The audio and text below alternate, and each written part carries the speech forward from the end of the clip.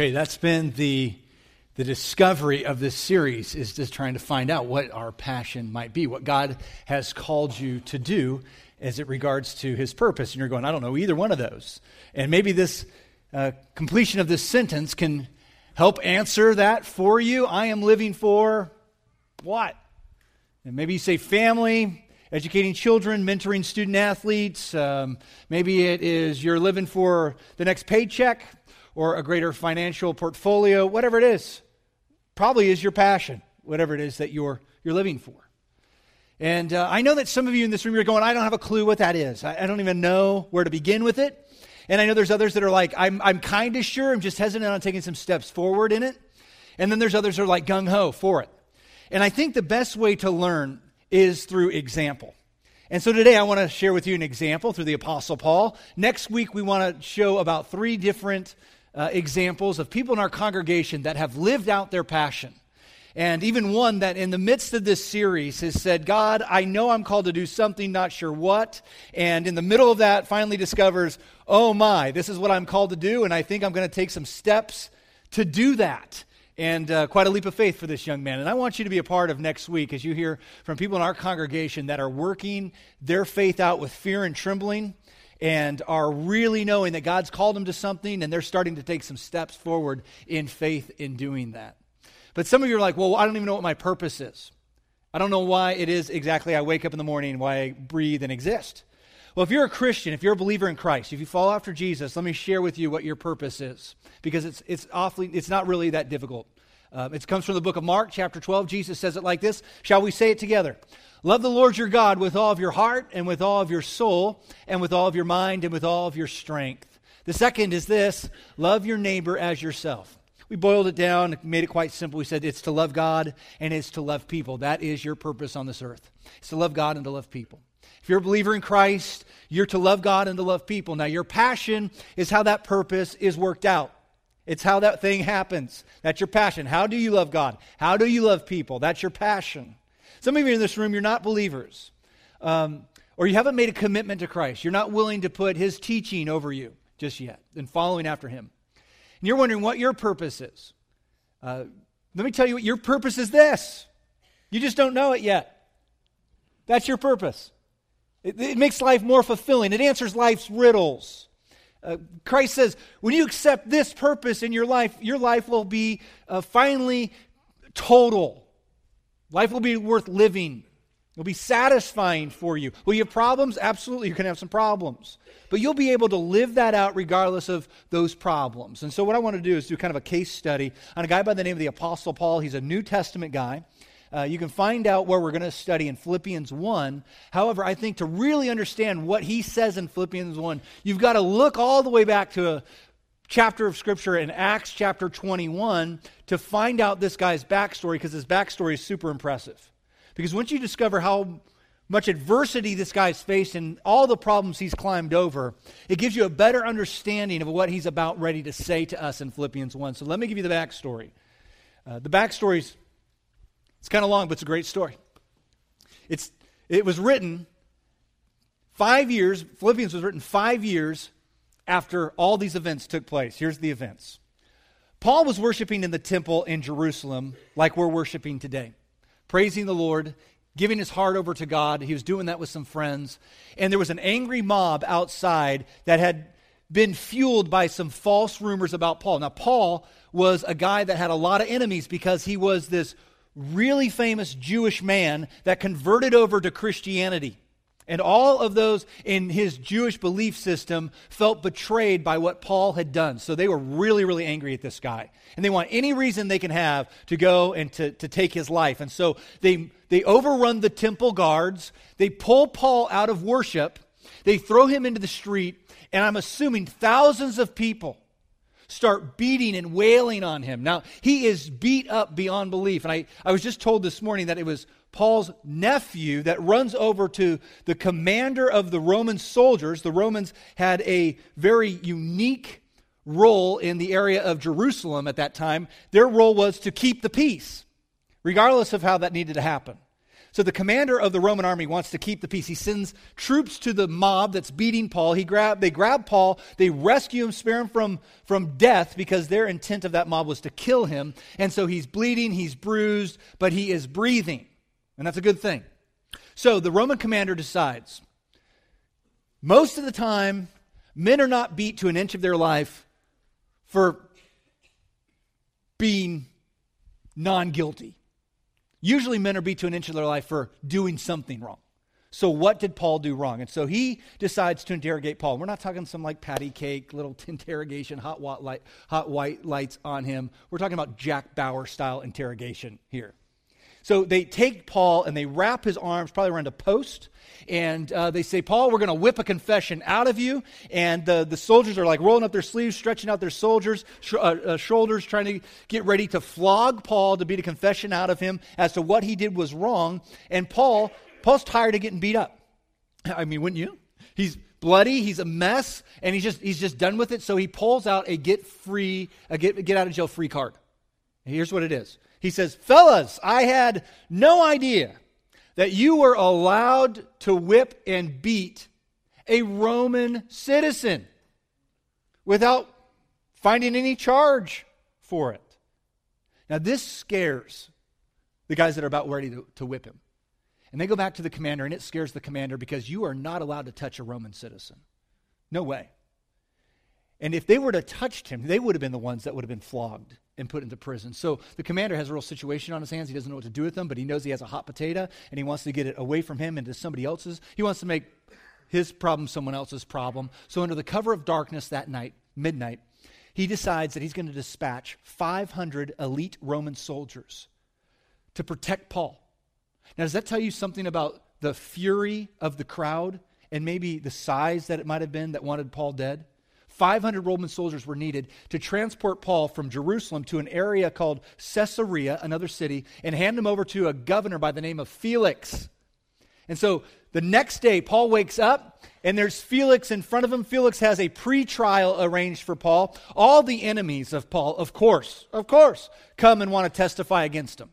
And it's not looking good for Paul because Felix says, wow, this guy's no ordinary kind of Roman citizen here because everybody hates this guy. He's got a lot of friends, but he also has a lot of enemies. So Felix decides, I don't really know what to do with him. I don't have any charges against him. I can't really bring any kind of penalty or punishment for him. It seems like no one's story really adds up here. So here's what Felix decides. I'm not going to do anything with Paul.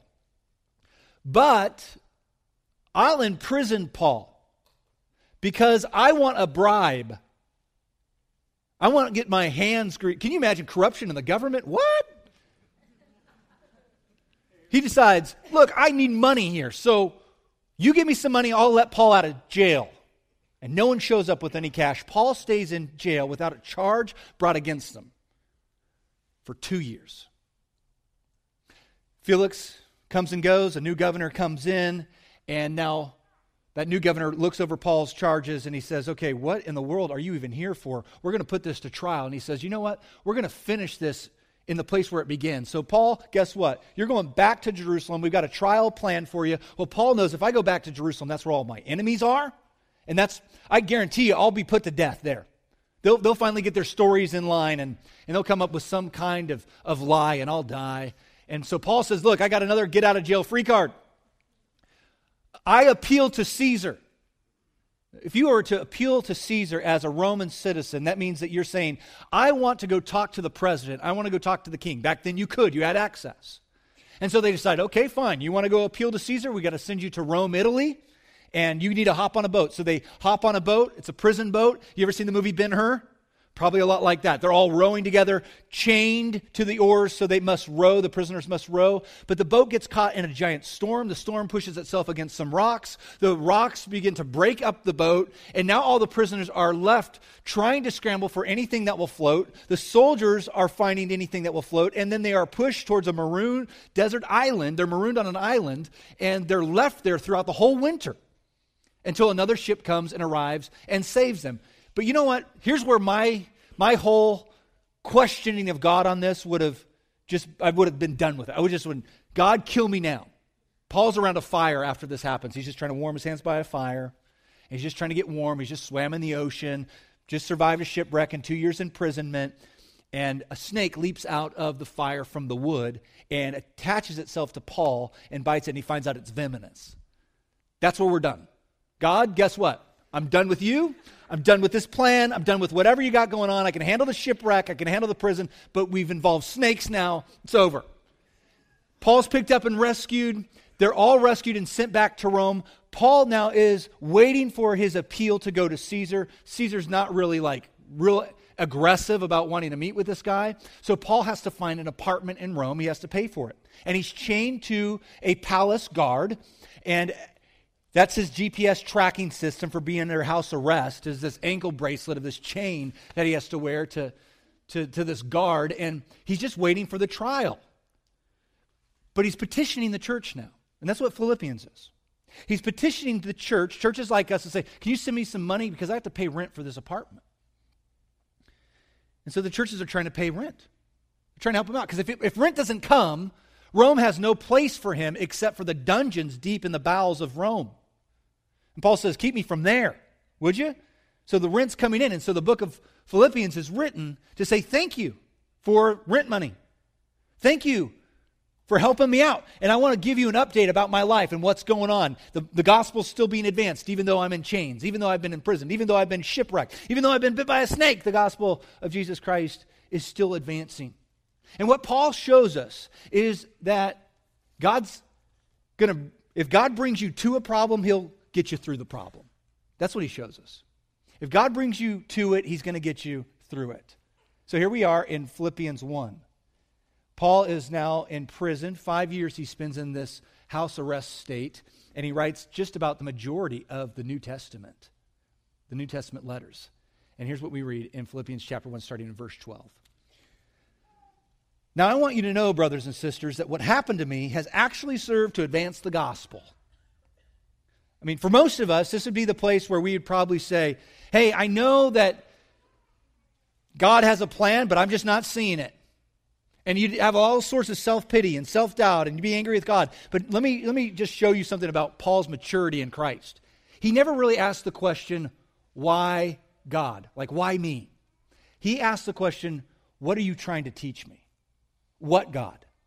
And when we go through difficult situations and all sorts of sufferings, we need to start asking, God, what are you trying to teach me in this? Because God was teaching him something, and that was the gospel can continue even though you're imprisoned. Paul, your purpose and your passion can still continue even though you have problems. And that's the first thing Paul teaches us is this. My passion can continue even though I have my problems. This thing can continue on. Paul says, I might have been wrongfully imprisoned and shipwrecked and been marooned on a desert island. I might be under house arrest and have no convictions against me. But this is a good thing. It's a good thing. Paul says, my problems are a good thing because the gospel is being advanced. This is how he says it. Actually, all of this junk has served to advance the gospel. And that's what I'm after. That's my passion, Paul says. That's my purpose, is to love God, love people. And I'm doing that through preaching the gospel to one person at a time. Friends, God has a purpose in your problem. He has a purpose in your problem. Let's get into verse 13. It says, as a result, it has become clear throughout the whole palace guard and to everyone else that I am in chains for Christ. Now, everybody knew it. Everybody knew why Paul was there, that he is in chains for Jesus Christ. The palace guard is like this elite secret service division. They had careful watch over Caesar, his protection. They had careful watch over the Roman senators. Now, here's what's really neat, is that Paul didn't see himself chained to the guard. He saw the guards chained to him. And with that kind of theory that he had, it began to sprinkle the gospel all over Rome where it really didn't have a presence. Because these elite guards, these palace guards, the next step in their advancement was to either become political powers or military powers. These guys were going to move on to do something great for Rome. And for 24 hours a day, Paul had their attention. They were chained to perhaps one of the greatest orators that this world has ever seen. And they got to hear the gospel of Jesus Christ anytime Paul was awake. And his influence spoke into their lives, and I'm sure it influenced those men. I'm sure some of those men even became followers of Christ because they saw how Paul was able to endure this wrongful suffering. They were chained to him. Some of you are chained to some things, some problems. They're inescapable. They're there. They're attached to you. You're not going to break the bonds of it. Some of you in this room, you're chained to a rebellious child. You don't know what to do with her. And every time she comes home, her problems all of a sudden become your major problem. You've already tried the tough love thing. You're so beyond that. They don't even have books written about the place where you're at now. And you're trying to figure this out, this relationship with your daughter. And let's just step back for a second. If you're a parent in here and you've got a rebellious child, you need to remember how God deals with us on how to deal with them. Because his kids, me, you, us, are rogue a lot of the time. And God says, I just want to help you. And we say, God, I really don't need your help. And God says, oh, I just want to love you. And God says, we say, I just don't really need your love right now. At least not in that way, not demonstrated that way. And maybe you have a daughter that just comes and goes, and she just won't let you speak into her life a whole lot. Guess what? You're chained by flesh and blood. And so let me say this. Don't give up on her.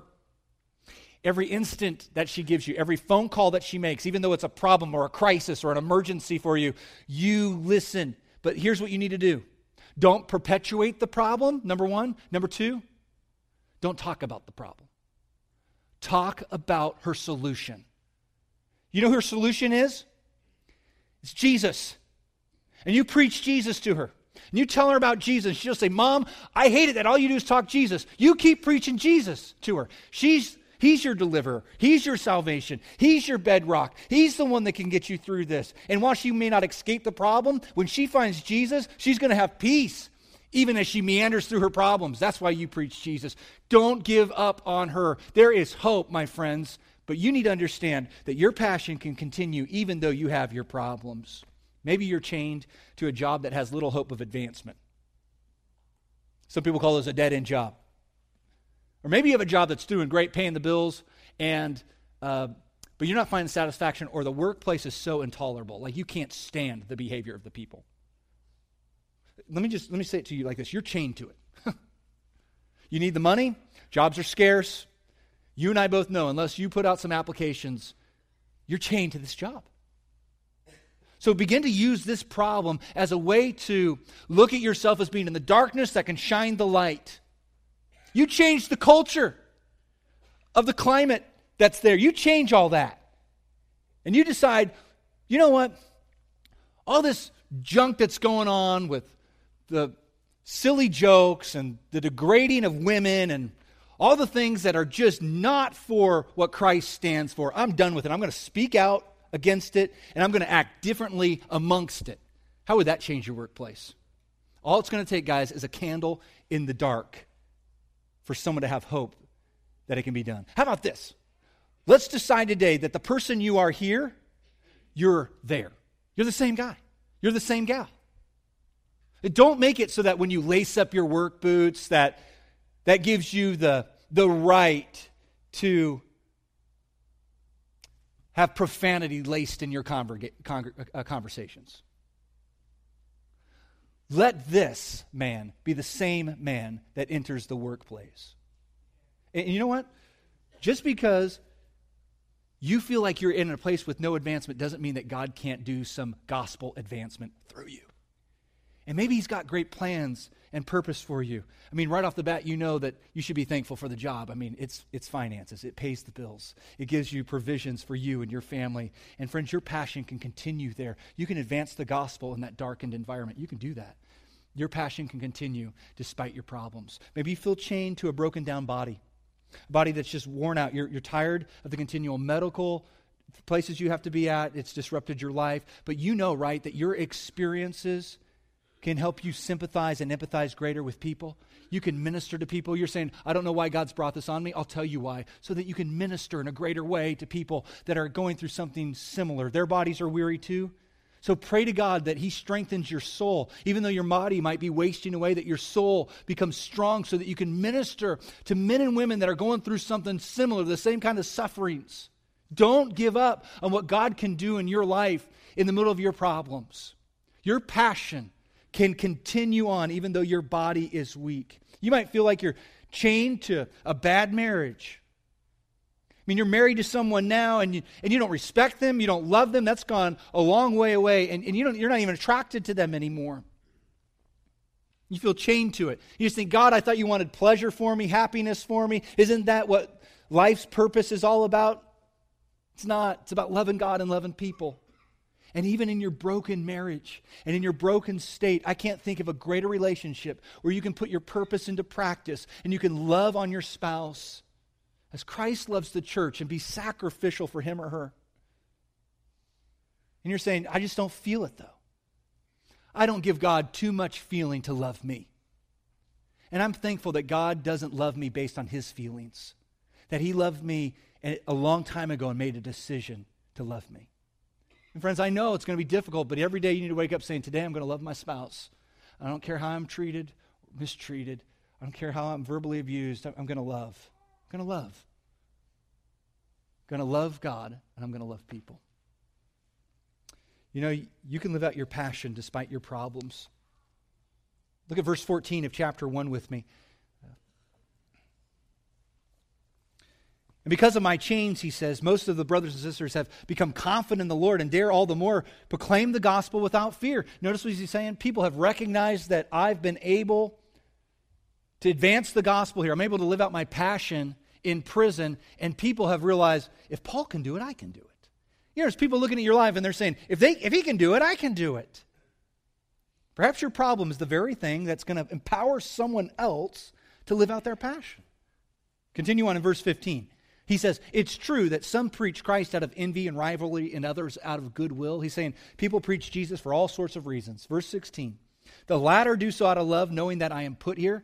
That's a good phrase. Paul's saying, I know that this is not circumstances. That God has put me here for a reason, a purpose. The purpose for defending of the gospel. Verse 17, the former preach Christ out of selfish ambition, not necessarily supposing that they can stir up trouble for me while I'm in chains. But what does it matter? Here's Paul's mature view. The important thing is that in every way, whether from false motives or true, Christ is preached. And because of this, I rejoice. Paul says, in my absence, some people have tried to take my place and they've tried to preach the gospel for financial means. Hey guys, let's take up an offering for the church and then take up an offering for the preacher. And I'll get rich, or I'll get famous. And Paul says, I don't care why people are preaching the gospel. What I really care about is that the gospel's being preached. That's a mature view, isn't it?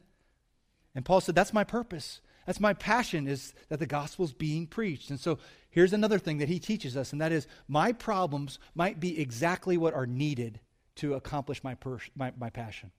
My problems might be what's needed to live out my passion. You know, Paul's in prison, but he hasn't put his passion into park, because that's what I would have done. Oh, God, I'm in prison. How am I going to love my family? I'm living for my family. How am I going to love my family from here? God, I'm living for educating kids. How am I going to educate kids from prison? God, I'm living to pour myself into these kinds of, how am I going to do that from prison? Now he decides, my problem is exactly what's needed to advance my passion. Some of you remember Chuck Colson. He's passed away now, but Chuck Colson had a great story. Special counsel to President Nixon.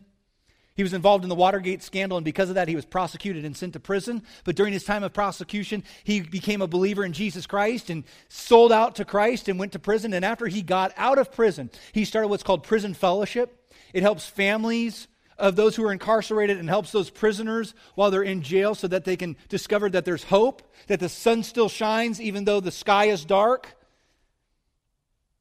And then he started Breaking Point Ministries. It's a weekly commentary that has a Christian worldview behind it about how to strengthen our walk with the Lord. Now, it makes me wonder, what kind of influence Chuck Colson would have had if he had never been sent to prison. Maybe his problem was needed to propel his passion. Or how about Joni Eareckson Tada?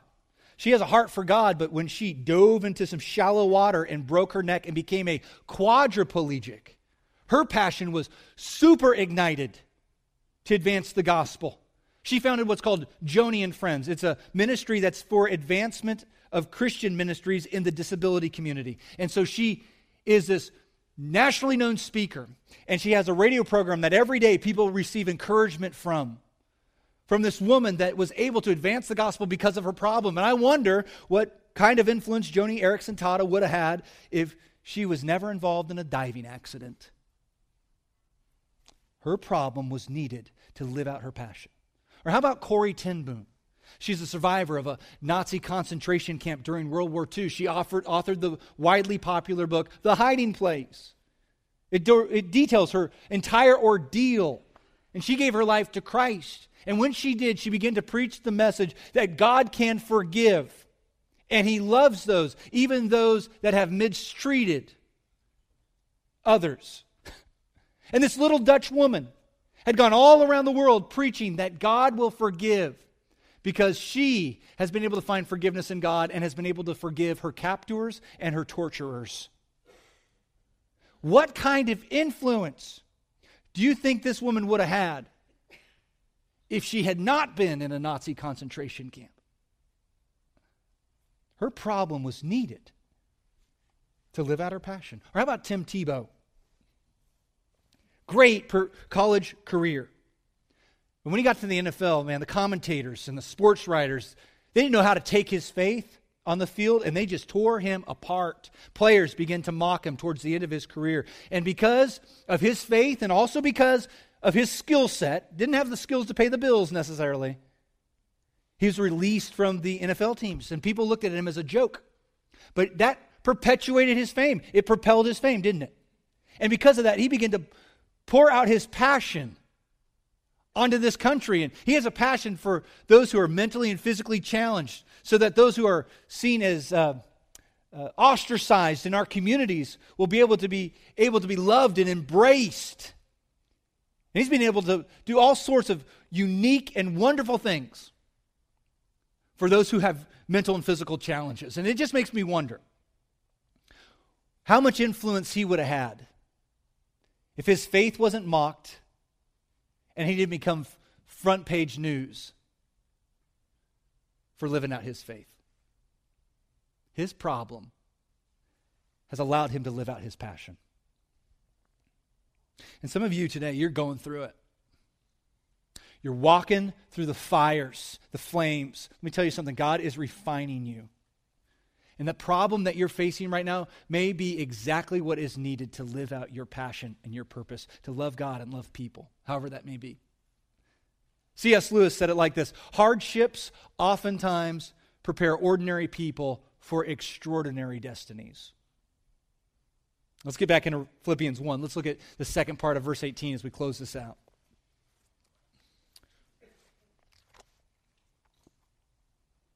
It says, "Yes, I will continue to rejoice, for I know that through your prayers and through God's provision of the Spirit of Jesus Christ, what has happened to me will turn out to be the word is, deliverance."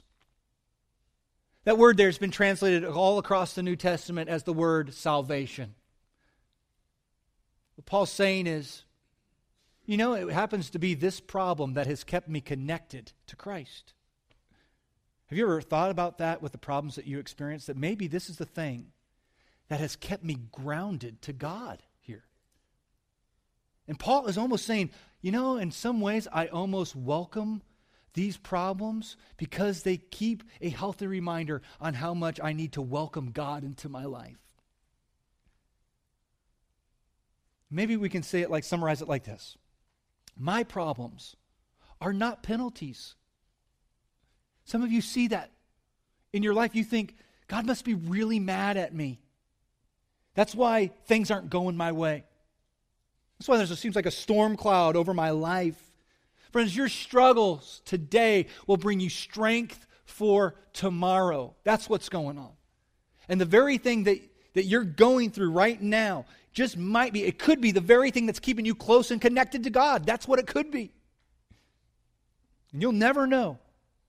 You'll never know that God is all you need until you discover that God is all you've got.